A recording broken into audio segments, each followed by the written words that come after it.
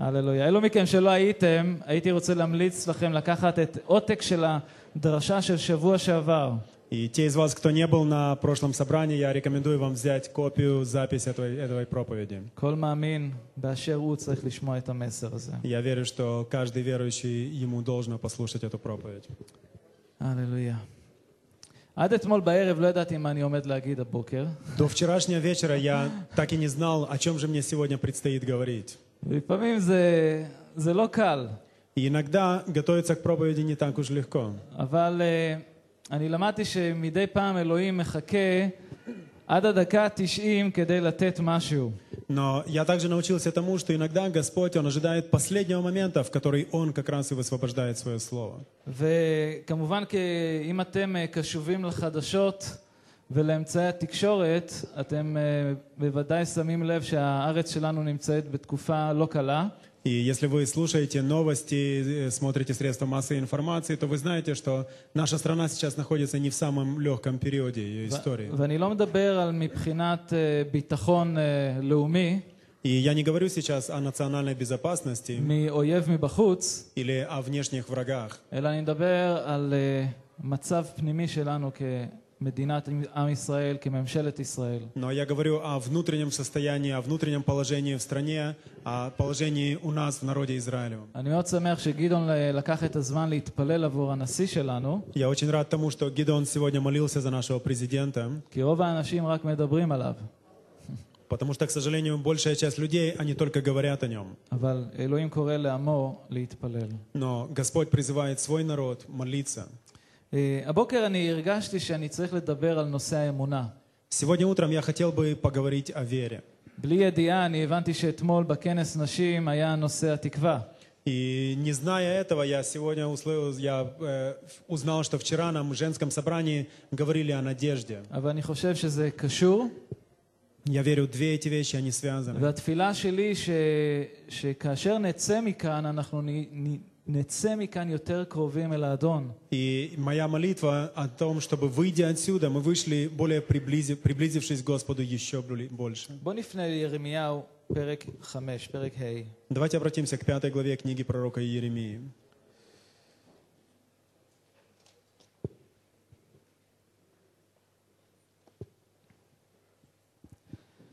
אני אקרא את הפסוק הראשון. Первый стих. שוטטו בחוצות ירושלים, וראו נא ודעו, ובקשו ברחובותיה, אם תמצאו איש, אם יש עושה משפט, מבקש אמונה, ואסלח לה. Походите по улицам Иерусалима, и посмотрите, и разведайте, и поищите на площадях его, не найдете ли человека, нет ли соблюдающего правду, ищущего истины, я пощадил бы Иерусалим. На иврите написано «ищущего веры». הייתי רוצה שנתפלל. Давайте помолимся. אבינו, תודה לך עבור דברך. Отец, я благодарю Тебя за Слово Твое. אני מבקש שאתה תפתח את ליבנו הבוקר. Я прошу, чтобы Ты открыл наши сердца сегодня утром. לשמוע את מה שיש לרוח אלוהים לומר לנו. Чтобы мы услышали, что Дух Господень хочет сказать нам. אבא, אני מבקש שאתה תסיר כל דבר שיכול להסיח את דעתנו. Убери все, что уводит наши мысли в стороны. עזור לנו להתמקד במה שאתה עושה עכשיו, במה שאתה אומר עכשיו. Помоги нам сфокусироваться на том, что Ты хочешь нам сказать сейчас. בשם ישוע. Во имя Иешуа. אמן. אני לא יודע איך זה בתרגום ברוסית ותרגום באנגלית, אבל בעברית כאן אלוהים אומר, אני מחפש איש שהוא מבקש אמונה. Я не знаю, как это в вашем переводе, в нашем переводе это отличается действительно, но на иврите написано, что я ищу человека, который ищет веру. У нас написано «ищет истину». במקום אחר בברית החדשה כתוב שכאשר ישוע יבוא אל הארץ, האם הוא ימצא אמונה עלי אדמות. В Новом Завете написано, что Иисус сказал, когда я вернусь на землю, найду ли я веру на земле? ואני חשבתי, אם ישוע ייכנס עכשיו אל האולם הזה, И я думал, если бы Иешуа вошел сейчас в этот зал, האם הוא ימצא אמונה כאן? нашел бы он здесь, в этом зале, веру? שאלה טובה. Хороший вопрос. אני מאמין שהרבים מאיתנו יש להם אמונה מסוימת. Я верю, что у многих из нас есть вера, мера веры. מידה מסוימת של אמונה. Особая мера у каждого веры. אלא אם לא היה לנו את זה, אז לא היינו כאן. Если бы у нас не было веры, мы просто не были бы здесь, пожалуй. כל אדם שאתם תשאלו אותו, האם הוא מאמין במשהו, בטוח שיש בו אמונה במשהו. И кого бы вы ни спросили, у каждого есть вера во что-то. אפילו אדם שהוא אתאיסט מאמין במשהו. Даже самый заядлый атеист, он все равно верит во что-то. האדם שמאמין בתורת האבולוציה, הוא מאמין במשהו, הוא מאמין שלפחות אנחנו נבראנו מהקוף. И человек, который верит в теорию эволюции, он верит хотя бы в то, что мы произошли от обезьяны. אז לכל אחד מאיתנו שיושב כאן יש בו מידה מסוימת של אמונה. И у каждого находящегося здесь есть тоже определенная мера веры. רבים מאיתנו כאן מאמינים בישוע. Многие из находящихся здесь верят в Иешуа. אבל השאלה שלי, ואני מאמין שהאדון שואל אותנו, Но мой вопрос, и я верю, что это вопрос, который адресует к нам сам Господь. האם יש בנו את מידת האמונה שאלוהים מבקש מאיתנו בזמן הזה? Есть ли у нас та вера, которую Господь ожидает видеть в нас в это время? הוא אומר כאן, צאו לרחובות, תמצא לי מישהו שמבקש אמונה. Он говорит здесь, выйдите на улицы, найдите кого-то, кто ищет, кто жаждет веры. ובהקשר בעצם מה שאלוהים הוא כאן אומר, אני עומד להביא משפט, ואני מחפש מישהו שמבקש אמונה, כדי שאני אסלח, כדי שאני לא אביא את המשפט. И в контексте мы видим, что Господь здесь готов привести суд на землю, но Он говорит, найдите мне того, у кого есть вера, и я прощу. כאשר אנחנו מציגים את עצמנו, אנחנו בדרך כלל אומרים, אני מאמין בישוע. Когда мы представляемся где-то, говорим о себе, обычно мы, пожалуй, говорим, я верующий в Иешуа. וברגע שאני אומר את זה, אני בעצם מגדיר את עצמי כאיש אמונה, אדם נאמן. Когда я говорю, когда я заявляю о себе таким образом, то тем самым я говорю, что я являюсь человеком веры, человеком, в котором есть определенная мера верности. אני חקרתי את המילה אמונה, ואני רוצה לגלות לכם מספר דברים שהאדון הראה לי. Я исследовал это слово «вера», «эмуна» на иврите, и я хочу поделиться с вами некоторыми мыслями на это. לחלק מכם אולי זה יהיה משהו חדש. Для некоторых из вас, возможно, вы сможете узнать в этом что-то новое. אבל בטוח שאמונה זה לא מצב רק, אוקיי, אני מאמין.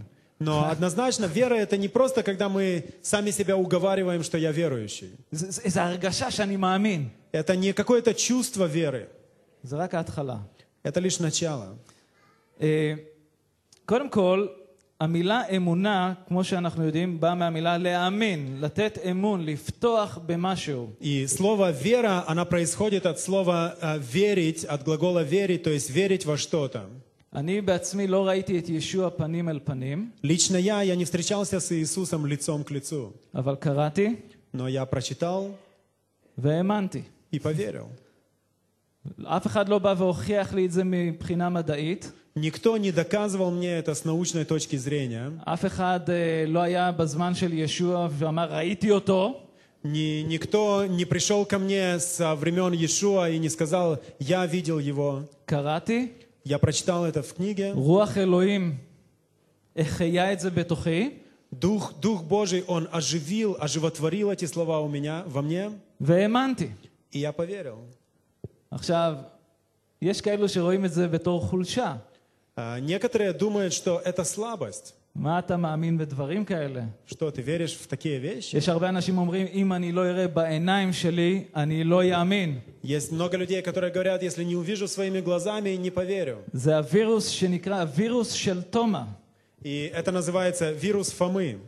תומה היה אחד מהתלמידים של ישוע. Фома, как вы знаете, был одним из учеников ואחרי Иешуа. שישוע נצלב, מת וקם לתחייה, И после того, как Иешуа был распят, погребен и воскрешен, אז ישוע נגלה לחלק מהתלמידים. Иешуа, он явил себя некоторым из учеников. ותומה, לא יודע, היה בקניון, או לא בדיוק, אנחנו לא יודעים בדיוק איפה היה. И Фома в то время где-то был в супермаркете, не знаю, где он был, но его не было вместе с учениками. לא סופרמרקט, איזה סופרמרקט? אמרתי, קניון. קניון זה משהו אוקיי. בעברית, לחלוטין. והוא פספס את ההתגלות של ישוע. И он упустил откровение Иешуа. הוא חוזר והתלמידים אומרים לו, ראינו את ישוע, חבל על הזמן, הוא קם לתחייה. И он приходит, а ученики говорят ему, мы видели Иешуа, он воскрес. והוא מסתכל עליהם, אומר להם, כן, בטח. И Фома, он посмотрел на них и сказал, ну да. לא, ראינו אותו. Ему говорят, нет, мы видели его, ну точно же. ואז הוא אומר, אם אני לא אשים את האצבע שלי בחורים בידיים שלו, ואת האצבע השנייה ישים בתוך החור שהיה לו בצד, רק אז אני אאמין. И тогда Фома сказал, только если вложу пальцы свои в следы от гвоздей на руках его и в бок пронзенный его, только тогда поверю. ואז ישוע הופיע. И вот явился Иешуа тогда. והוא אומר לתומה, טובה, תביא את היד. И он говорит, Фома, давай руки свои. הוא הסתכל עליו ואמר, אדוני ואלוהי. И тогда Фома посмотрел на него и сказал, Господь мой и Бог мой. הוא ראה והאמין. Он увидел и поверил. אבל ישוע אחר כך אמר, אשרי מי שמאמין ולא ראה. И после этого Иешуа сказал, блаженны не видевшие, но уверовавшие. יש ברכה מיוחדת על אלו שמאמינים אפילו אם הם לא ראו בעיניים. На тех, кто не видел, но все же уверовал, на них пребывает особое יש благословение. פסוקים שאני רק אצטט, אבל אתם יכולים לרשום לכם את זה, ואתם יכולים להסתכל בבית. Вы можете записать себе стихи, которые я сейчас процитирую, мы не будем обращаться туда все вместе. בשנייה לקורינתים, פרק 5, פסוק 7, כתוב שכן על פי אמונה אנו מתהלכים, ולא על פי מראה עיניים. Во втором Коринфянам написано, в 5:7 написано, что мы ходим по вере, а не мы ходим верой, а не видением. עכשיו, יש כאלו שאומרים, אני מאמין, Есть такие люди, кто говорит, я верю, וזהו. и все. זה לא מספיק. Этого недостаточно. להגיד שאתה מאמין, תגיד, דבר אלוהים אומר, גם השדים מאמינים ורועדים. И Слово Божье говорит, что даже бесы веруют и трепещут. אבל בוא נראה מה יעקב אומר לנו. Давайте посмотрим, что нам Иаков говорит. בפרק 2. Во второй главе. יעקב, פרק ב'. Вторая глава послания Иакова. פסוקים מאוד חשובים שקשורים לאמונה. Очень важные стихи, которые имеют свое отношение к вере. יש כל כך הרבה לומר על אמונה, וזה יהיה קצת קשה להעביר את הכל בכמה דקות. Есть очень много, чего можно было бы сказать о вере, и трудно было бы передать это все в несколько минут. אבל התפילה שלי שמה שרוח הקודש רוצה לומר לנו ייאמר. Но моя молитва в том, чтобы то, что Дух Святой хочет донести до нас, чтобы это было сказано. בוא נקרא בפרק ב', נקרא מפסוק 14 עד 17. С 14 по 17 стих 2 главы Иакова. אחי, למי הוא מדבר כאן? Братья мои, он говорит, кому здесь он обращается? הוא מדבר למאמינים, Он обращается к верующим, לאחים ואחיות במשיח. к братьям и сестрам в вере, в הוא אומר, Мессии. אחי, מה תועלת בדבר אם יאמר איש יש לי אמונה ואין לו מעשים? התוכל האמונה להושיעו? Что пользы, братья мои, если кто говорит, что он имеет веру, а дел не имеет? Может ли эта вера спасти его? האמונה בלבד יכולה להושיע? Может ли одна лишь вера спасти? בוא נראה מה הוא אומר כאן. Давайте посмотрим, что он дальше פסוק говорит. 15. אח או אחות אם יהיו בעירום ואין להם לחם חוקם, ואיש מכם יאמר להם לכו לשלום, יתחממו ויאכלו לשובע ולא תיתנו להם צרכי גופם, מה הועלתם? Если брат или сестра ноги и не имеют дневного пропитания, а кто-нибудь из вас скажет им, идите с миром, грейтесь и питайтесь, но не даст им потребного для тела, что пользы? האמונה היא משהו שהוא אקטיבי. Вера – это что-то активное. זה משהו שהוא חי. Вера – это что-то живое. האמונה בישוע כמובן הושיע אותנו, Вера в Иешуа, она однозначно спасает нас, אבל זה לא מסתיים בזה. но на этом все не כי заканчивается. הפסוקים כאן אומרים שאמונה בלי מעשים היא לא יכולה להתקיים. Потому что эти стихи говорят, что вера без дел, она не может существовать. עכשיו תארו לעצמכם, אתם הולכים ברחוב ואתם רואים מישהו שוכב על הרחוב, Представьте себе, вы идете по улице и видите, что кто-то лежит на тротуаре. והוא, הלו, תעזרו לי. И он взывает о помощи, говорит, помогите мне. ואתה בא אליו, Вы подходите к нему ישוע יברך אותך, и говорите, да благословит тебя Иешуа. אל תדאג, הכל יהיה בסדר, Не переживай, все устроится. תתפלל. Молись, лежи там. ואתה הולך. И идете дальше. זה אמונה? Это вера? לא. Нет. זה לא נחשב לפני האדוני. Перед Господом это не считается верой. האמונה שבך Вера, которая в вас, גורמת לך לפעול ולעשות משהו. она будет побуждать вас к действию.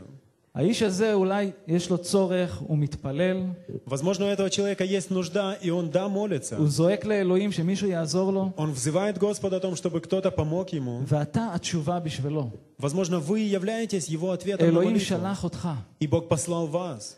אמונה בלי מעשים, вера без дел, תראו בפסוק 17, כך גם האמונה, אם אין בה מעשים, מתה היא כשלעצמה. 17 стих говорит, так и вера, если не имеет дел, мертва сама по себе. אמונה מתה, Мертвая вера, אם היא לא מעורבת עם מעשים. если она не сопряжена с делами. ואז הוא ממשיך והוא אומר כאן, הוא בעצם מדבר על איש מאוד מפורסם בתנ"ך בשם אברהם. И дальше Иаков, продолжая, говорит об очень известном персонаже из Танаха, о человеке по имени Авраам. אנחנו לא נפנה לשם, Мы не будем смотреть это все. אבל אברהם, כמו שאתם יודעים, היה איש מאוד זקן, ואשתו שרה הייתה מאוד זקנה. И, как вы наверняка помните, Авраам был весьма стар, и его жена также была немолода. הוא היה בסביבות הגיל 90, משהו כזה. Ему было где-то около 90. והוא חשב, אברהם, אוקיי, אלוהים לא נתן לי זרע משלי, למרות שהוא הבטיח. И он подумал, окей, Господь не дал мне семени, так как Он обещал. אז כנראה שזה יבוא מאחד מבני המשפחה האחרים. Значит, возможно, это придет от кого-то из других членов семьи. ואלוהים נגלה אליו ומדבר אליו. Но Господь явился к нему и проговорил к нему. הוא אומר לו, ממך אני אביא זרע. И говорит ему Господь, что от тебя произведу я семя. אשתך תלד בן. Жена твоя родит тебе сына. הוא הוציא אותו והוא הראה לו את כל כוכבי השמיים. Он вывел, Господь вывел Авраама и показал ему звезды אתם небесные. יודעים, פה שלפעמים אני מסתכל על הכוכבים, אני מצליח לספור אותם. И здесь, когда я смотрю на звезды, я иногда думаю, что смог бы их даже пересчитать. אבל שהייתי פעם בסיני, Но когда я однажды был на על Синае, הר סיני בלילה, на горе Синай ночью, ואני הסתכלתי לשמיים, я посмотрел на небеса. אני רוצה לומר לכם, זה אחד המראות היפים שראיתי בחיים שלי. Я могу сказать, это, пожалуй, одна из самых прекрасных картин, которые я видел в своей הכוכבים жизни. בשמיים היו כל כך צפופים אחד לשני, שאי אפשר היה להתחיל אפילו איפה לספור. И звезды, они были столь сильно, такой полнотой наполняли небеса, что нельзя было даже знать, откуда начать их считать. וכתוב שאברהם האמין לאלוהים. И написано, что Авраам поверил Богу. וזה נחשב לו לצדקה. И это вменено было ему в праведность. הוא האמין למשהו שהוא על-טבעי. Он поверил во что-то сверхъестественное. יש כאן מישהו בגיל 90? Есть здесь кто-то, кому 90 лет? יש? אין פה. אין פה מישהו בגיל 90. 90 никого нет. אבל אני ראיתי את סבתא שלי בגיל 90. Я видел свою бабушку, когда ей было 90. ואני רוצה לומר לכם שאין תקווה פה. И я могу сказать, что нет никакой надежды по природе. שלחשוב שהיא תוכל ללדת. Даже думать о том, что она может родить. צריך אמונה.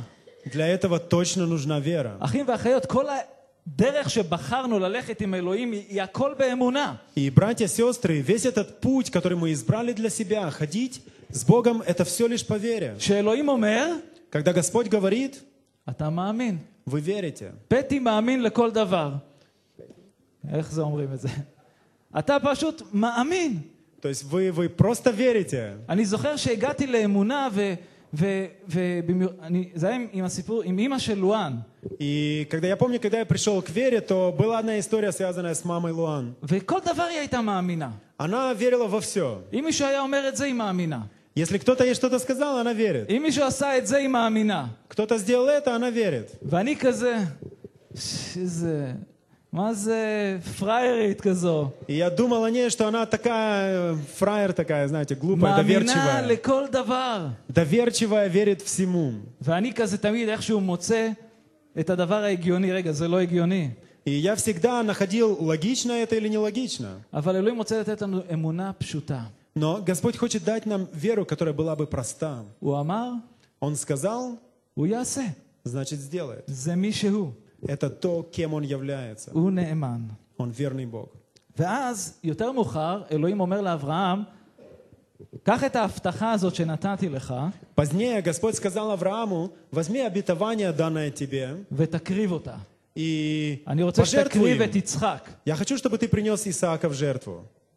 הוא קם Авраам встал והלך לעשות את זה. и пошел исполнять сказанное. אתם רואים את האמונה והמעשים. Вы видите здесь веру в действии? עכשיו, בברית החדשה, В Новом Завете, ברומים פרק 10, בוא в נפנה 10 לשם. главе послания римлянам,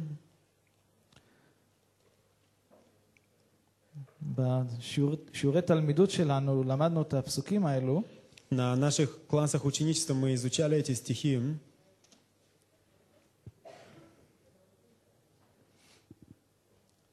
פסוק 9. 9 стих. ואם אתה מודה בפיך שישוע הוא האדון ומאמין בלבבך שאלוהים הקים אותו מן המתים, תיוושע. «Ибо если устами твоими будешь исповедовать Иисуса Господом и сердцем твоим веровать, что Бог воскресил Его из мертвых, то спасешься». אני מאמין בלב. Я верю в сердце. אף אחד לא יודע, אבל אני מאמין בלב. Об этом никто не знает, но в сердце я верю. הישועה היא לא באה רק בגלל שאתה מאמין בלב. И спасение, оно не приходит только потому, что в сердце своем вы веруете. אלא ישועה באה גם כאשר אתה מודה בפיך. Спасение приходит также, когда вы исповедуете свою веру своими устами. עכשיו, זה לא קל. Это нелегко, не просто. לפעמים המצב לא כל כך תמיד מתאים למה שאנחנו מצפים. И иногда ситуация, складывающиеся обстоятельства, не совсем подходящие на наш взгляд. אבל האמונה שלנו צריכה להתבטא בפה שלנו. Но как бы то ни было, наша вера должна выразиться словами. אני מאמין בסתר. Я верующий в тайне. עכשיו, אני רוצה לציין שיש מקרים שאלוהים ספציפית אומר, אל תגלה את האמונה שלך עכשיו. И я хочу сказать, что есть случаи, когда Господь очень конкретным образом говорит, не открывай свою веру. למשל, כמו שמרדכי אמר לאסתר, הוא אמר לה, אל תגידי שאת יהודייה, יבוא זמן. И, например, как Мордехей сказал Эсфире, когда он сказал ей, не открывай царю, что ты евреянка, придет время для этого. אבל שהגיע רגע המבחן היה קצת קשה לה. Но когда пришло время испытания, тогда это было трудно для אבל нее. תודה לאל, היא התגברה והיא אמרה. Но слава Богу за то, что она превозмогла в этом и сказала. אבל אלוהים קורא לנו לבטא את האמונה שלנו בכל מקום שאנחנו נמצאים, גם דרך הפה שלנו. Но как бы то ни было, в общем, каждого из нас Господь призывает возвещать о своей вере, говоря об этом своими устами. בהמשך כתוב שהאמונה באה על ידי שמיעה, ושמיעה על ידי הכרזת דבר אדוני. И дальше написано, что вера, она от слышания, а слышание от провозглашения Слова Божьего. יש תוכנית עכשיו שנקראת לחפש את היורש עם אורי גלר. מחפשים את היורש של אורי גלר. תכף אני אסביר מי זה אורי גלר. То есть сейчас как бы ищут убийцу Ури Геллера. עכשיו, אלו מכם שלא יודעים... наследника, извините. אורי גלר זה... אני רואה אותו כמכשף. И то есть я могу сказать об Ури Геллере, что я бы назвал его колдуном. יש בו כל מיני כוחות. И он пользуется разными силами. ואחד מהדברים שהם עושים בתוכנית, אני לא ראיתי את התוכנית, אבל שמעתי, Я не видел саму эту программу, я только слышал о ней. שהם מנסים לקרוא מחשבות של אנשים ולהעביר מחשבות לאנשים. И то, что они делают, они пытаются читать мысли, передавать мысли другим. אז עכשיו, יש מאמינים שחושבים שהם יכולים לעשות את זה. И есть верующие, которые думают, что они могут это делать. אני דרך המחשבה יעביר לו שאני מאמין בישוע. И некоторые верующие думают, я сейчас напрягусь и мысленно пошлю ему сигнал, чтобы он знал, что я верующий в Иешуа. איכשהו אלוהים יגלה לו שאני מאמין בישוע. И каким-то образом Господь ему, кому-то откроет, что я верующий в זה לא Иешуа. עובד בצורה הזו. Но так это не работает. הוא אומר, Вере. תכריז, תגיד. Слово Божье говорит, скажи об этом. ואלוהים יכול לעשות נפלאות דרך ההכרזה והעדות שלך. И Господь может сделать чудеса благодаря вашему провозглашению. להאמין בלבבנו ולהודות בפינו. Мы должны верить в сердце нашем и исповедовать это своими устами. ביוחנן פרק 12 לא נפנה לשם. В Иоанна 12 главе можете не обращаться פסוקים туда. 42 ו-43 כתוב שהרבה מהמנהיגים היהודים האמינו בישוע. В 42-43 стихе написано, что многие из начальников также уверовали в Него. אבל הם לא הודו בזה בגלל שהם אהבו כבוד של בני אדם מאשר את הכבוד של אלוהים. Но они делали это в тайне, не говоря об этом, ибо возлюбили больше славу человеческую, нежели славу Божью. אז הדבר הראשון באמונה זה להאמין, זה לפתוח במה שאלוהים אומר. И первое и самое главное в вере – это верить тому, что говорит Господь. עכשיו, המילה השנייה, החלק השני של האמונה, זה בא מהמילה להתאמן. И вторая часть слова «вера», «эмуна», она происходит от слова «лит амен», то есть как бы тренироваться, назидаться. אני יודע שדוד הולך לחדר כושר מדי פעם, Я знаю, что Давид ходит иногда в спортзал, ואני לא, я нет. אבל יש תהליך של אימון שאנחנו צריכים לעבור באמונה שלנו. Но наша вера, она должна проходить процесс тренировки, процесс назидания. זאת אומרת, לתרגל תרגילים מסוימים, Это значит, что мы должны выполнять определенные упражнения ולהקנות לעצמך הרגלים. и прививать себе определенные навыки. עכשיו, שאול אומר לטימותאוס, בנו הרוחני, בראשונה לטימותאוס, פרק 4, В 1 Тимофея 4 главе Павел, обращаясь к своему духовному сыну, говорит, בוא נפנה לשם. давайте посмотрим, что здесь написано.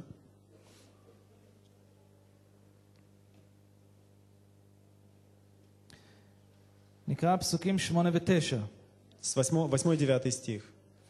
שהרי ההתאמנות הגופנית מועילה במידה מעטה, אבל החסידות מועילה בכל, ובה הבטחה לחיים שבהווה ולחיים שלעתיד לבוא, מימן הדבר הזה וראוי להסכמה מלאה.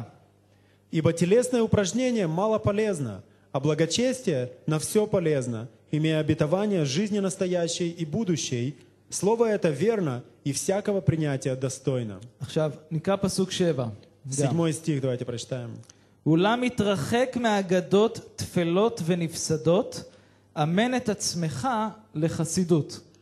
Негодных же и бабьих басней отвращайся, а упражняй себя в благочестии. עכשיו, האימון הפיזי זה טוב לבריאות שלנו, ואני ממליץ שתעשו את זה. Физические упражнения – это хорошо для нашего физического здоровья, и я рекомендую вам это делать. אבל יש התאמנות רוחנית שקשורה לחיים שלנו באדון.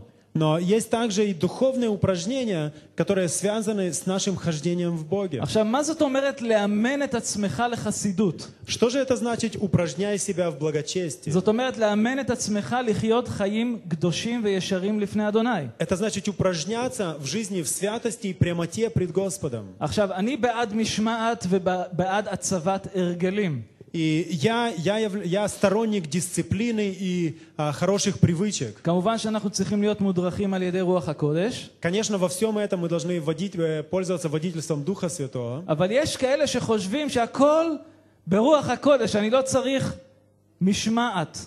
Но есть такие люди, кто думает, что все само придет от Духа Святого, никакая дисциплина вообще не ואני רוצה требуется. לומר לכם שזה לא מאלוהים, כי זה לא בכתובים. И я хочу сказать вам, что это не от Бога, потому что этого вы нигде не найдете в המאמין Писании. צריך להקנות לעצמו משמעת והרגלים בחייו. Верующий, он должен прививать себе дисциплинированный стиль жизни и развивать правильные привычки, полезные привычки. מפני שאם אין משמעת, אז אין סדר גם. Потому что если нет дисциплины, то нет и порядка. ואם אתם קוראים את הברית החדשה וגם בתנ"ך, אתם תראו שהאלוהים שלנו הוא אלוהים של סדר ולא בלגן. И если вы прочитаете Новый Ветхий Завет, то вы увидите, что Бог является Богом порядка и не Богом балагана. עכשיו, יש אנשים שקשה להם להתפלל. Есть люди, которым трудно молиться. ושאני אומר להתפלל, זה לא לקום בבוקר להגיד בוקר טוב ישוע ולהתחיל את היום. И когда я говорю о молитве, я не имею в виду, что кто-то утром проснулся, сказал «Доброе утро, Иешуа», и дальше пошел день. אלא זה לקחת זמן איכותי ולהיות בנוכחות של אלוהים. Но молитва – это когда мы уделяем время тому, чтобы искать присутствие Божьего. יש כאלו שאומרים שאני לא איש בוקר, יש כאלו שאומרים אני איש לילה. Есть люди, которые говорят, я не утренний, я не человек как бы утреннего склада, я более вечерний. וזה נכון. Есть такие, יש правильно? אנשים, אני ואשתי ההפך לגמרי. Мы с моей женой, например, мы абсолютные противоположности в этом. היא מתחילה את היום ב-4 לפנות בוקר. Она начинает свой день в 4 утра. אני נשאר עד 12 בלילה בדרך כלל. И я обычно остаюсь, то есть я ложусь спать не раньше 12 обычно. אבל זה בא מתוך בחירה. Но все это не более чем наш личный выбор. עכשיו, כשהייתי בצבא, Когда я был в армии, לא היה לי אופציה פה. У меня не было выбора. להגיד למפקד, אני אשאר עד מאוחר ואז אני אתעורר ב-9-10. То есть я не мог сказать своему командиру, я не буду ложиться вовремя, я лягу попозднее, а потом с утра до 9, до 10 посплю. יוני, נכון? אתה זוכר? Так, Йони? יוני לא מזמן סיים את השירות הצבאי. Йони недавно закончил свою армейскую службу. אבל אתה חייב להקנות לעצמך משמעת להתעורר בשעה מסוימת ולעשות דבר מסוים. Но вы должны дисциплинировать себя в том, чтобы просыпаться в определенное время и заниматься в это время тем, что нужно. להתפלל, לקרוא את דבר אדוני. Молиться, читать Слово Божье. אנחנו צריכים את המשמעת הזו. Мы нуждаемся в дисциплине в этом. אם אתה תגיד, מתישהו בהמשך היום, Если вы скажете, я успею это сделать в течение дня когда-нибудь, בדרך כלל אתה מוצא את עצמך במיטה עייף, то обычно к концу дня вы уже находитесь в постели, уставший, ואתה מתחיל יום חדש, וככה יום אחרי יום. и так и не успев помолиться, почитав, и так идет день за днем. אנחנו חיילים בצבא של האדון. Мы являемся воинами в армии Божьей. והחיילים בצבא של האדון הם מושמעים, ויש בהם משמעת. И воины в армии Божьей, они дисциплинированные, которые ходят в дисциплине. ואני אגיד לכם משהו, משמעת זה גם מלמד אותך להתמיד במשהו ולסיים אותו. И дисциплина является также чем-то, что помогает вам быть настойчивым в завершении чего-то. תמיד אני חושב על הכהנים בבית המקדש, הלוויים, שכל יום התעוררו בבוקר לקראת יום חדש, קורבן חדש, כל יום אותו קורבן, אותה שעה. И иногда я думаю о священниках, о левитах в храме, которые каждое утро просыпались, опять та же самая жертва, те же самые действия. אבל הייתה בהם משמעת, הם עשו את רצון אלוהים. Но у них была дисциплина, они были дисциплинированы в исполнении воли Божьей. לפעמים אלוהים קורא לנו להתרחק מכל מיני דברים שיכולים לטמא אותנו. Иногда Господь призывает нас удаляться от того, что может осквернить нас. אני תמיד אומר לאנשים, אם הטלוויזיה מכשילה אותך, אם האינטרנט מכשיל אותך, רד מזה. И я всегда говорю, если интернет является для вас препятствием, если телевизор является для вас препятствием, откажитесь от этого. אני לא אסתכל על הדברים האלו. Я тогда не буду смотреть это. אתה עושה החלטה. Вы принимаете решение. אתה מאמן את עצמך לא להתערב בדברים האלו. Вы назидаете себя, вы тренируетесь в том, чтобы не приближаться к тому, что ואז אתה תראה оскверняет вас. שבהמשך זה יהפוך להיות חלק ממך. И позднее вы сможете увидеть, что это станет частью вас самих. עכשיו במקרה הזה, В этом случае, который мы смотрим, הוא אומר, תתרחק מהאגדות תפלות. здесь написано, что негодных басней отвращайся. עכשיו, אנשים אוהבים לדבר. Люди любят поболтать. יש אנשים, או שהם שקטים, Есть люди, которые либо молчаливые, או שהם לא מפסיקים לדבר. либо они вообще без устали, без умолку говорят. הללויה. ויש כאלו שבאים עם כל מיני סיפורים מאוד מאוד מעניינים. И есть такие, кто приходит, и у них всегда есть интересные истории. כל מיני אגדות. Различные басни, сказки. דברים שאין בהם שום דבר מתוך כתבי הקודש. Россказни, в которых нет ничего из Писания. והם משקיעים את רוב זמנם במחשבות על הדברים האלו. И они уделяют большую часть своего времени мыслям над этим. אתם יודעים שיש אנשים размышлению שמדברים над этим. על הביאה של המשיח, זה משהו שמעסיק אותם כל הזמן? И вы знаете, что есть люди, которые постоянно только то и делают, что говорят о грядущем пришествии Мессии. 1000 שנים, איך הוא יבוא, מתי הוא יבוא? Тысячелетнее царствие, когда оно придет, как это будет. בית המקדש ייבנה, לא ייבנה? Будет построен храм, не будет построен храм. וזה מה שמעסיק אותם. И это אחרית то, הימים. и это то, что их постоянно занимает, последние дни. בדרך כלל, תודה לאל, האנשים כאלו איכשהו נמשכים לירושלים. Обычно, слава Богу, такие люди, их всех притягивает почему-то в Иерусалим. אנחנו פה מקבלים לפעמים שאריות, אבל רובם איכשהו מתמקדים שם. Если здесь где-то и появляются такие, обычно это лишь остатки. Большая часть этих людей, они в אבל הדבר Иерусалиме. העצוב שאנשים נותנים לזמן שלהם, למחשבות שלהם, להתערב בדברים האלו, והם מפספסים את הדברים שהאדון ישוע רוצה לעשות עכשיו, דרך החיים שלהם ובחיים שלהם. Но то, что жаль в этом во всем, это то, что эти люди, уделяя столь много внимания таким мыслям о том, что не имеет отношения к сегодняшнему дню, упускают волю Божью для сегодняшнего дня, для их жизни. אמן את עצמך לעשות מעשים טובים. Назидайте, упражняйте себя в благочестии, в делах добрых.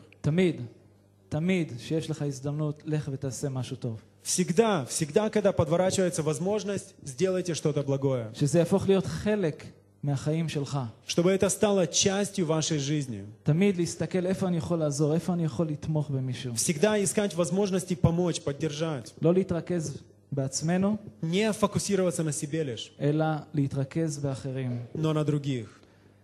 אתם יודעים, יש לנו לפעמים כל כך המון בעיות, Иногда у нас есть много проблем, שזה גורם לנו כל כך להתרכז בתוכנו, שאנחנו לא שמים למה שקורה סביבנו. и это побуждает нас настолько сильно зацикливаться на проблемах, что мы отводим свой взгляд от того, что окружает нас, от других. ואני מצאתי דרך טובה להתגבר על הבעיות האישיות שלי. И я для себя обнаружил хороший способ преодолевать свои личные проблемы. זה על ידי כך שאתה עוזר למישהו אחר. И я борюсь со своими проблемами, помогая другим. ואז האדון נותן לך פריצת דרך. И Господь всегда дает прорыв и в вашей жизни. לאמן את עצמנו בדברים האלו. Мы должны назидаться, тренировать себя в этом. הדבר השלישי שקשור לאמונה, Третья вещь, которая имеет свое отношение к вере, זה נאמנות. это верность. אז אנחנו דיברנו על אמונה של לפתוח באלוהים, Мы говорили о вере как об уповании на Бога. דיברנו על התאמנות, Мы говорили о назидании в вере. ועכשיו נאמנות. И теперь верность. אתם יודעים שאלוהינו הוא אלוהים נאמן? Вы знаете, что наш Бог, Он верный Бог. כמה מכם יודעים שאלוהינו הוא אלוהים נאמן? Сколько вас и много из вас знают об этом? זה מי שהוא, Это тот, кем Он является. זה הטבע שלו, Это Его сущность, Его природа. להיות נאמן. Быть верным. במקום אחר בכתובים כתוב שהוא נשאר נאמן אפילו כאשר אנחנו לא נאמנים. Писание говорит, что Он остается верным, даже когда мы бываем неверными. ויש סיפור שממש בירך את הלב שלי, שקראתי בספר הושע. И в книге Осии есть история, которая благословила меня. וכאדם נשוי, אני תמיד כשאני חושב על נאמנות, אני חושב על הקשר בין בעל ואישה. Как человек женатый, я всегда думаю, всегда размышляю о связи между мужем и женой. ורציתי לקחת רגע פשוט לדבר מעט על נאמנותו של אלוהים. И я хотел бы сейчас уделить немного внимания тому, чтобы поговорить о верности Божьей. הושע בן בארי היה נביא Осия, он был пророком, לקראת חורבן בית הראשון, пророком, который был в Израиле в преддверии разрушения второго храма. ובמיוחד אלוהים משתמש בו לדבר אל ממלכת ישראל, 10 השבטים. И в особенности Господь использовал его для того, чтобы обращаться к царству израильскому, к 10 коленам. והדברים שלו בעצם היו תוכחה לעם ישראל. И его слова, они были обличением народу Израилеву. אבל אותו נביא, אלוהים מבקש ממנו שיעשה משהו שאני מאמין שאם הגברים שבינינו, אלוהים היה מבקש מאיתנו לעשות משהו כזה, אני חושב שזה היה קשה לכל אחד מאיתנו. Но Господь сказал ему, этому пророку, сделать что-то, что нам, современным мужчинам, пожалуй, было бы очень-очень трудно принять. הוא אומר בפסוק 2, Во втором стихе 1 главы ויאמר אדוני אל הושע, לך קח לך אשת זנונים וילדי זנונים, כי זנות תזנה הארץ מאחרי אדוני. «И сказал Господь Осии, иди, возьми себе жену-блудницу и детей блуда, ибо сильно блудодействует земля эта, отступившая от Господа». אז הושע, אדם צדיק, נביא לאדוני, מתהלך לפני אלוהים בצורה הכי טובה שהוא יכול. Осия, как праведник, пророк Божий, который ходит пред Господом, насколько он только может в праведности. אולי גם להושע, גם לנביאים יש חלומות לבנות משפחה. Но также и у пророков есть мечты, желание обзавестись семьей, להקים בית בישראל. построить дом в Израиле. ואלוהים קורא לנביא הזה ללכת ולקחת אישה זונה עם ילדים שנולדו לה מהזנות שלה. И Господь призывает этого пророка пойти взять в жены блудницу с детьми, которые родились в блуде. אני מתאר לעצמי איך הוא הרגיש, לא כתוב לנו בדיוק איך הוא הרגיש. Не написано, как он себя чувствовал, я пытаюсь понять это, אבל הוא עשה את מה שאלוהים אמר לו. но как бы то ни было, он сделал то, что Бог сказал ему. פסוק 3, וילך ויקח את גומר בת דבלים וטהר ותלד לו בן. 3 стих говорит, «И пошел он и взял Гомер, дочь Дивлеама, и она зачала и родила ему сына». אז חיי המשפחה התחילו, Его началась семейная жизнь, היא ילדה לו בן, жена родила ему сына, הם קראו בשמו ישראל, и сына назвали Израиль. ואז יותר מאוחר נולדו לו עוד 2 ילדים. Позднее у него родились еще 2 детей. עכשיו, על פי הפרשנות, 2 הילדים האחרים הם לא היו ממנו. В соответствии с толкованием, 2 других детей, они были не от него. כי בפסוק הזה, שבפסוק 3 ותלד לו בן, ובילדים האחרים לא כתוב לו, היא ילדה. И в этом стихе написано, что она родила ему сына. В отношении 2 других не написано, что она родила ему сына. Написано просто, что она родила сыновей. הבת השנייה קראו לה לא רוחמה. Вторую дочь звали Лорухама. והבן השלישי קראו לו לא עמי. И 3-го сына назвали Лоами. ושתבינו שהשמות האלו שניתנים לילדים הם בעצם, יש בהם משמעות רוחנית למה שקורה בארץ ישראל באותה תקופה. И вы должны понять, что эти имена, они имеют прямую связь с происходившим в то время, в тот период в Израиле. ואנחנו לא ניכנס לכל המשמעויות, אבל מה שאני רוצה שאתם תראו, שאחרי תקופה מסוימת, אותה אישה עזבה את הושע. И мы не будем сейчас заниматься толкованиями всего, о чем написано здесь, но я хочу, чтобы вы увидели, что после определенного промежутка времени его жена, эта жена, она оставила Осию. ולאן היא הלכה? Куда же она пошла?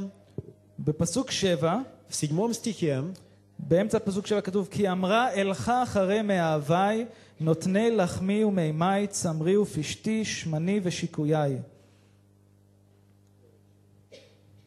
פרק 2. פרק 2. כן. פרק 2, אמצע פסוק 7. 7 стих 2 главы говорит: «И погонится за любовниками своими, но не догонит их, и будет искать их, но не найдет, и скажет: пойду я и возвращусь к первому мужу моему, ибо тогда лучше было мне, нежели теперь». אז אותה אישה, אותה גומר, אמרה, אני רוצה לחזור אל המאהבים שלי הראשונים, אני לא רוצה להישאר עם הנביא הושע. И эта женщина, Гомер, она говорит, что я вернусь к своим любовникам, не хочу я оставаться с этим пророком, с пророком Осией. אתם יכולים לקרוא את המשך הסיפור. Вы можете прочитать всю эту историю. אבל אלוהים בעצם, אתם יודעים, חסד אלוהים בחיים שלנו הוא דבר נפלא. И вы можете прочитать это дальше, но то, что я хочу сказать, что милость Божья в нашей жизни, это что-то великолепное. אבל ברגע שאני לוקח את חסד אלוהים ואני דורך עליו, Но когда я беру милость Божью и начинаю ее попирать, אלוהים מרשה למשפט לבוא. тогда Господь допускает суд в моей жизни. וגם המשפט שלו בעצם זה משהו שצעד של אהבתו להשיב אותנו חזרה אליו. Но и сам суд его, это шаг его любви, который обращает нас к нему. ואותה אישה אומרת, אותה גומר, אני אלך אל המקום, איפה שיש לי את השמן ויש לי את כל הדברים הטובים שהיו לי בראשונה, ובעצם לא היה לה כלום. И эта женщина, Гомер, она говорит: пойду я туда, что у меня было в начале, там, где был елей, но в сущности у нее не было ничего. והיא עתידה לעבור משפט. И ей предстоял суд. אבל החסד של אלוהים, Но милость Божья והאהבה של אלוהים, и любовь Божья, תודה לאל, היא לא תלויה במעשים שלנו ובמי שאנחנו. слава Богу, что все это не зависит от наших дел и даже от того, кем мы являемся. תראו מה אומר בפסוק 16 ו-17. Посмотрите 16-17 стих. לכן הנה אנוכי מפתיה והולכתי המדבר ודיברתי על ליבה ונתתי לה את כרמיה משם ואת עמק אחור לפתח תקווה וענתה שמה כי ימי נעוריה כיום עלותה מארץ מצרים. 16 ו-17.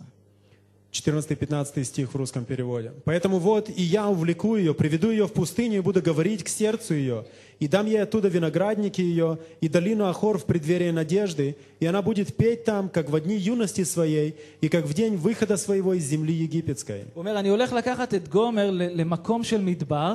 Он говорит: я возьму Гомер и приведу ее в место пустынное. שם אני אדבר אל ליבה. Там я буду говорить к сердцу ее. והוא נותן פה הבטחה כל כך נפלאה, הוא אומר שעמק אחור, בעצם העמק הזה, אם אתם זוכרים את הסיפור של אקן בן כרמי שגנב מהשלל. И эта долина Ахор, которая здесь упоминается, это та же самая долина, которая упоминается в истории с Ахавом, который украл заклятое при завоевании Израиля. שבמקום הזה שהיה כישלון, В том месте, где которое когда-то стало местом преткновения, אני הולך להפוך את זה למשהו שיש בו תקווה. Бог говорит, что я обращу эту долину во что-то, что будет преддверием надежды. ואם אתם קוראים את המשך הפרק, Если вы читаете эту главу дальше, אתם תראו איך שאלוהים מברך. то вы увидите, как Господь благословляет, איך הוא משנה את השמות של הילדים. как Он изменяет имена детей. והוא נותן תקווה לאותה אישה. И Он дает этой женщине надежду. ובפרק 3, В 3 главе, אחרי ההבטחות האלו, после всех этих обетований, הוא אומר, ויאמר, פסוק 1, ויאמר אדוני אלי, עוד לך אהוב אישה אהובת רע, ומנאפת כאהבת אדוני את בני ישראל, והם פונים אל אלוהים אחרים, ואוהבי השישי הענבים. «И сказал мне Господь, иди еще и полюби женщину, любимую мужем, но прелюбодействующую, подобно тому, как Господь, как любит Господь сынов Израилевых, а они обращаются к другим богам и любят виноградные лепешки их». אז גומר הלכה להיות עם המאהב שלה, Гомер ушла к своим любовникам, והוא אומר, לך עוד פעם. и Господь говорит пророку, иди еще раз. לך, תקנה אותה. Иди, выкупи ее. והושע הולך, Иосия идет, פסוק 2, והכרה לי ב15 כסף וחומר שעורים ולתך שעורים, ואומר אליה, ימים רבים תשבי לי, לא תזני ולא תהי לאיש, וגם אני אלייך. 2-3 стих говорит, «И приобрел я ее себе за 15 серебряников, и за хомер ячменя, и полхомера ячменя, и сказал ей, много дней оставайся у меня, не блуди, и не будь с другими, так же и я буду для тебя». איזו תמונה יפה של אלוהים שמראה את הנאמנות שלו כלפי כל אחד מאיתנו. Не прекрасная ли эта картина, в которой мы видим Бога, являющего верность свою к нам, ко всем? מה שהוא אומר כאן על בני ישראל בעצם, אתם יצאתם מארץ מצרים. И то, что он говорит здесь израильтянам, что вы вышли из Египта. אני הבאתי אתכם אליי.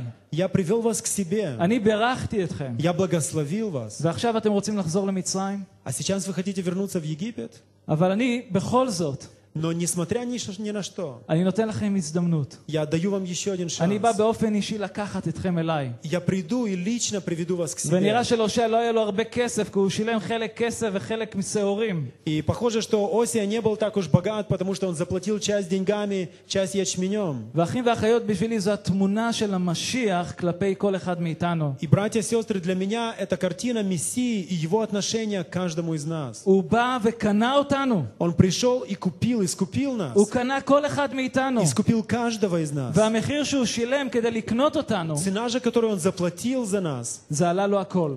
ему это стоило всего. החיים שלו. С его жизни. הוא שפך את דמו בשבילכם ובשבילי. Он пролил кровь свою за вас и за меня. אבל הוא קורא לנו. Но он призывает הוא нас. נאמן לנו. Он верен нам. אבל הוא אומר, האם אתם תישארו нאמנים אליי? Но он говорит нам, будете ли вы верны ко мне? אדם שהוא מאמין, Человек, который верит, התכונה של אלוהים, הנאמנות, גם נמצאת בו. в его жизни пребывает также и характеристика Божья, верность Божья. אלוהים הוא היחיד בחייו. Господь, Он единственный в моей жизни. הוא יישאר נאמן אליו לחלוטין. Он останется верным всегда. הוא לא יערב את החיים שלו עם אלילים אחרים. Он не будет уходить в блудодейство с иными идолами. וגם כשאנחנו נופלים, Даже когда мы притыкаемся, הוא בא באהבתו. Он все равно приходит в любви והוא своей. מושך אותנו חזרה אליו. И Он привлекает нас к себе вновь. הדבר הרביעי, И четвертое, о чем я хотел бы сказать, אמונה. вера. זה בא מהמילה אומן. Это также происходит от слова артист, художник, творец. זה מישהו שעוסק במלאכת מחשבת ואומנות.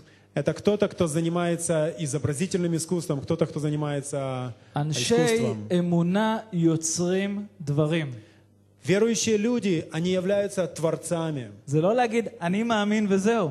Недостаточно сказать, я верю и все тут. אלוהים נותן לך משהו, ואתה הולך ויוצר את זה. Господь дает тебе что-то, вы же берете это и делаете из этого נאמר על האומן что-то. מיכאל אנג'לו שהוא היה מטייל בשדה ומחפש אבן. И говорят о Микеланджело, что он ходил по полям, ходил и искал камни. והוא היה רואה איזה סלע ששכב שם מאות שנים. Он видел какую-то скалу, какую-то глыбу, которая, возможно, лежала там уже והיה многие אומר годы. למשרתים שלו, אני רוצה את הסלע הזה. И он говорил своим слугам, я хочу этот кусок. והם היו מסתכלים על הסלע, מה יש בסלע הזה? И они смотрели на нее и думали, что в ней такого особенного. והיו לוקחים את הסלע אל החדר עבודה שלו. Приносили эту глыбу в его рабочую комнату. ועם מזמל ופטיש הוא היה חוצב באבן. И он зубилами и молотком, он тесал этот камень, ופתאום הייתה יצירת אומנות и נפלאה. внезапно появлялось произведение искусства. וזה מה שאלוהים קורא לנו.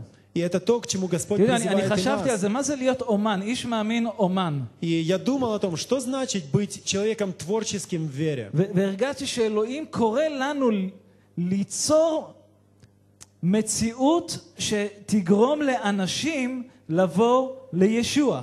И я чувствовал, что то, что Господь говорит мне в этом, что Он призывает нас творить реальность, которая привлекала бы людей к Иешуа. אלוהים קורא לנו להיות אומנים, אני כתבתי את זה, זה ממש האדון נתן לי, אשר יוצרים מציאות, אשר תפלס דרך ללא מאמינים להאמין. И я написал это себе, что Господь призывает нас творить реальность, которая проложила бы путь для неверующих к вере. עכשיו, כשחושבים על זה, אם אנחנו קוראים בברית החדשה, אנחנו רואים את ישוע תמיד עושה את הדברים האלו. И когда мы думаем об этом, то мы можем видеть, что в Новом Завете мы постоянно сталкиваемся с тем, что это то, что делал Иешуа. הוא תמיד עשה משהו, הוא יצר מציאות שגרמה לאנשים להאמין. Он всегда творил реальность, которая привлекала людей к вере. הראשונה אל הקורינתים פרק 2. 1 Коринфянам 2 глава. פסוק הזה תמיד מאתגר אותי. Этот стих, он всегда является для меня вызовом. ואני מקווה שהוא יאתגר גם אתכם. Я надеюсь, что он будет тем же и для вас, также и ободрением. כאן שאול מתוודה. Здесь мы видим, как Павел признается. מדבר על הצלב. Он говорит здесь о кресте. אבל פסוק 3 הוא אומר, ואני בחולשה ובפחד וברעדה רבה הייתי אצלכם. Он говорит здесь, и был я у вас в немощи, и в страхе, и в великом трепете. דיבורי והטפתי לא לובו בפיתויי מילים של חוכמה אנושית, אלא בהוכחה של רוח וגבורה. И слово мое, и проповедь моя, не в убедительных словах человеческой мудрости, но в явлении духа и силы. כדי שלא תסמך אמונתכם על חוכמת בני אדם, אלא על גבורת אלוהים. Чтобы вера ваша утверждалась не на мудрости человеческой, но на силе Божьей. שאול, שהוא היה מטיף, שהוא היה מלמד, Павел, который был проповедником, учителем, הוא היה יוצר מציאות שאנשים היו מקבלים את האמונה. он творил своими словами, своей проповедью реальность, которая приводила людей к вере. והוא לא דיבר אל הראש של האנשים. И он не обращался своими словами к мозгам человеческим, к мудрости человеческой. אלא הוא דיבר בגבורת רוח הקודש. Но говорил он в силе, в величии Духа Святого. וזה אחד הדברים הנפלאים שאלוהים עושה. И это одна из прекрасных вещей, которые делает Господь. כי אם אנחנו היינו מנסים לשכנע אנשים רק דרך המחשבה, דרך המדע, Потому что если бы мы пытались убедить людей только лишь через понимание, через науку, או לפתות במילים, כאילו להגיד מילים יפות כדי למשוך את האנשים, или привлекать их какими-то сладостными словами, какими-то красивыми אין словами, לזה שום כוח. в этом нет никакой силы. והתפילה שלי, Моя же молитва, שבכל פעם שיש לנו הזדמנות לפתוח את הפה ולהכריז את ישוע, чтобы каждый раз, когда нам предоставляется возможность открыть свои уста и сказать о Иешуа, אלא שזה יבוא בגבורת רוח הקודש. чтобы это было сделано в силе Духа Святого. ליצור את המציאות עבור האנשים להאמין. Чтобы мы создали реальность для людей, которая привлекла бы их к вере. הסיפור, אנחנו לא נפנה לשם, אבל ביוחנן פרק 11 יש סיפור מדהים על אלעזר. В 11 главе Евангелия от Иоанна есть прекрасная история о Элиезере, אלעזר מת, о Лазаре, который умер. היו לו שתי אחיות, מרתה ומרים, שהוא אהב כל כך. У него было две сестры, Марфа и Мирьям, Мария, которых он очень любил. אבל לפני שאלעזר מת, הוא היה חולה, והם קראו לישוע, ישוע תבוא ותיגע בו ותרפא אותו. Еще до смерти Лазаря позвали Иешуа, обратились к нему и сказали: приди, исцели его, ибо болен он. וישוע לא מיהר, И Иешуа, он не поспешал, הוא חיכה עוד כמה ימים, он ждал несколько дней. ואז הוא בא. После этого он пришел, וכבר אז אלעזר היה מת, ובתוך הקבר. и когда он пришел, Лазарь был уже мертв и погребен, как уже 4 дня. וישוע, כשהוא מופיע, אז פתאום מרתה באה אליו ואומרת לו, אוי, ישוע, אם היית כאן, אח שלי היה בסדר. И Иешуа, когда явился, когда пришел, Марфа приходит к нему и говорит: Иисус, если бы ты только был здесь, брат мой не умер бы. ואז מרים באה ואמרה, או, ישוע, אם היית כאן, אח שלי היה בסדר. И после этого приходит к нему Мария и говорит те же слова: если бы ты был только здесь, мой брат не умер бы. ואז הוא אמר, אם תאמיני, את תראי את כבוד האלוהים. Но Господь Иешуа сказал ей: если будешь веровать, то увидишь славу Божью. זה מה שהאדון אומר לכם עכשיו. И это то, что Господь говорит сейчас вам. אם אתם תאמינו, Если вы поверите, אתם תראו את כבוד האלוהים. то вы увидите в жизни своей славу Божью. יודעים שקראתי את הקטע הזה, אני לא חשבתי על זה לפני כן. Я не думал об этом раньше, но сейчас вспомнил. ישוע לא גער בהם על חוסר אמונה. Иешуа, он не упрекал их в маловерии. הייתה להם אמונה. У них была вера, אבל האמונה שהייתה להם но та вера, которая была у них, לא הייתה מספיקה. ее было недостаточно. כי הם האמינו שאם ישוע היה, הוא היה יכול לרפא. Потому что они верили в то, что если бы Иешуа тогда был там, он был бы силен их исцелить. אבל עכשיו שאלעזר מת, זה כבר דבר יותר רציני. Но сейчас, когда Лазарь умер, теперь это уже намного серьезнее, намного сложнее. וישוע בא אל הקבר. Но Иешуа подходит к гробнице. רבים מכם מכירים את הסיפור. Многие из вас, вы знаете эту историю. אלעזר יוצא החוצה. Лазарь выходит. הוא קם לתחייה. Он воскрес из мертвых. אנשים בהלם. Люди в шоке. אנשים מתחילים להאמין. Люди начинают верить. מה ישוע עשה? הוא יצר מציאות לאנשים להאמין. Что Иешуа сделал? Он сотворил реальность, которая пробудила людей к вере. אבל מה שנפלא, שאלוהים לקח את אפילו האמונה הלא מספיקה של מרים ומרתה, וחיזק את האמונה שלהם לרמה יותר גבוהה. Но то, что прекрасно в этой истории, это также то, что Иешуа, он взял эту малую веру Марии и Марфы и увеличил ее, назидал ее. אבל לא כולם האמינו. При этом не все все-таки уверовали. היו כאלה שכבר תכננו להרוג את אלעזר פעם שנייה. Были также и те, кто планировал убить Лазаря. תחשבו על זה קטע, הוא קם מהמתים, אנחנו נהרוג אותו עוד פעם, מה? אבל Подумайте, что были люди, которые думали, что он воскрес из мертвых, мы его убьем, и так, сколько это будет продолжаться. Но Господь взял ту малость веры, которая была у них, и Он укрепил ее. אני מאמין שבזמנים שבהם אנחנו חיים, И я верю, что в наше время, сейчас, в то время, когда мы живем, האמונה שיש לנו היא לא מספיקה. вера, которая есть у нас, она недостаточна. ואני מאמין שהאדון רוצה להרחיב ולהגדיל את האמונה שלנו. Я верю, что Господь хочет расширить и углубить и усилить веру нашу. הוא רוצה שאנחנו נשפיע על מה שקורה בארצנו. Я верю, что Господь хочет, чтобы мы были теми, кто оказывает влияние на происходящее в нашей אם זה стране. דרך המעשים שלנו, Делами ли своими, ואם זה דרך התפילות שלנו. либо молитвами своими. אני רוצה להיות אחד שיכול להביא שינוי כאן בארץ. Я хочу быть тем, кто принес бы изменения в эту страну. אני לא רוצה לשבת בבית ולדבר על כל הצרות של ישראל. Я не хочу сидеть просто в доме и роптать о всех бедах Израиля. אני רוצה להיות כלי בידיים של האדון שיביא שינוי מה שקורה כאן בארץ. Я хочу быть инструментом в руках Божьих, который приносит изменения в эту страну. אם זה בתפילה, В молитве ли, אם זה בהכרזת הבשורה, в провозглашении ли בכל Евангелия, דבר שהוא קורא לנו עכשיו לעשות. во всем, к чему бы Он ни призывал нас сейчас. הוא רוצה לעשות דברים גדולים. Он хочет творить великие дела. למי יש כאן אמונה שהוא יכול להושיע את חיפה? У кого есть вера, что Господь силен спасти Хайфу? את כל חיפה. Всю Хайфу. את הכל. Все. שרנו את זה. Мы пели это. אני מאמין שכל ישראל ייוושע. Я верю, что весь Израиль спасется. לפעמים אין לנו אמונה שמישהו מבני משפחה שלנו יבוא Но לאמונה. иногда у нас нет веры, что кто-то из наших родственников спасется. באמת התכוונתם לזה שאמרתם, אני מאמין שכל ישראל ייוושע? Когда вы пели эти слова, что весь Израиль спасется, и я верю в это, вы именно это имели в виду? אתם יודעים שאנחנו יכולים להיות בבית ולשיר את השיר הזה שנים. Вы знаете, что вы можете у себя дома петь эту песню на протяжении многих лет. כשאני אומר אני מאמין, Когда я говорю, что я верю, זה לא רק תחושה, אני מאמין. это не чувство «я верю». אלא האדון קורא לך, תעשה משהו. Но Господь призывает вас привести в действие, תעשה משהו. поступить определенным תבטא את образом, האמונה שלך. выразить свою веру так или иначе, אל תתבייש. не стесняться. תאמין. ואתה תראה את הכבוד של אלוהים. Веруй и увидишь славу Божью. בואו נעמוד בבקשה. Давайте встанем вместе. הללויה. הללויה. הללויה.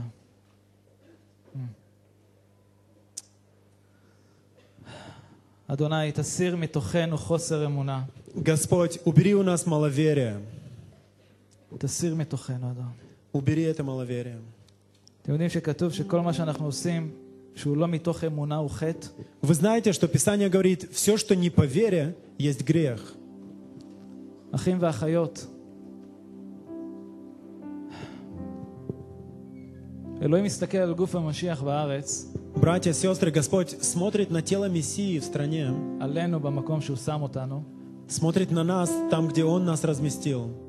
והוא בעצם, אנחנו התקווה שלו И мы являемся Его надеждой. בשביל האנשים סביבנו. Надеждой для окружающих нас людей. ולכל אחד מאיתנו כאן יש חלק בתוכנית של אלוהים. У каждого из нас есть часть в плане Божьем. אין אנשים מסוימים. Нет каких-то особых אולי людей. יש קריאות שונות, Есть разные призвания, да. אבל לכל אחד יש פה חלק בתוכנית של אלוהים. Но у каждого есть своя часть в плане Божьем. יש כאן אנשים שבכלל לא מאמינים בישוע.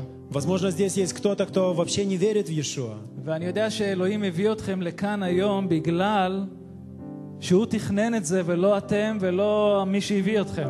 И я знаю, что вы сегодня находитесь здесь, потому что это был план Божий, а не планы ваши, либо тех, кто пригласил вас. והיום הוא רוצה לתת לך יום חדש. Сегодня же Он хочет дать вам новый היום הוא день. רוצה לתת לך התחלה חדשה. Сегодня Он хочет дать вам новое начало. הוא כאן להושיע.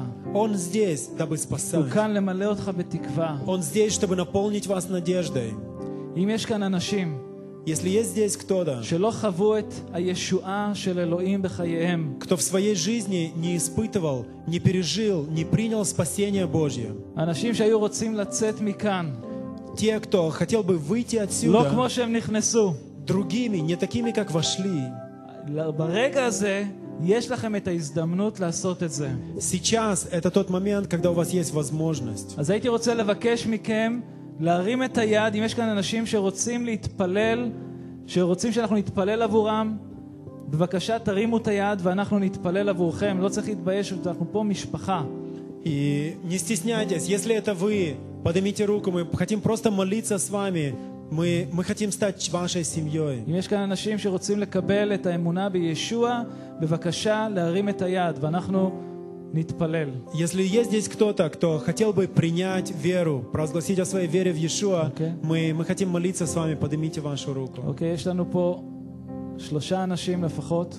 Я вижу, как минимум 3 человека у нас есть. אנחנו רוצים להתפלל עבורכם, אז אם אתם יכולים להתאסף כאן, ואנחנו נתפלל עבורכם, זה בסדר. И если вы не против, мы хотели бы попросить вас выйти, стать здесь, и мы помолились бы вместе с вами.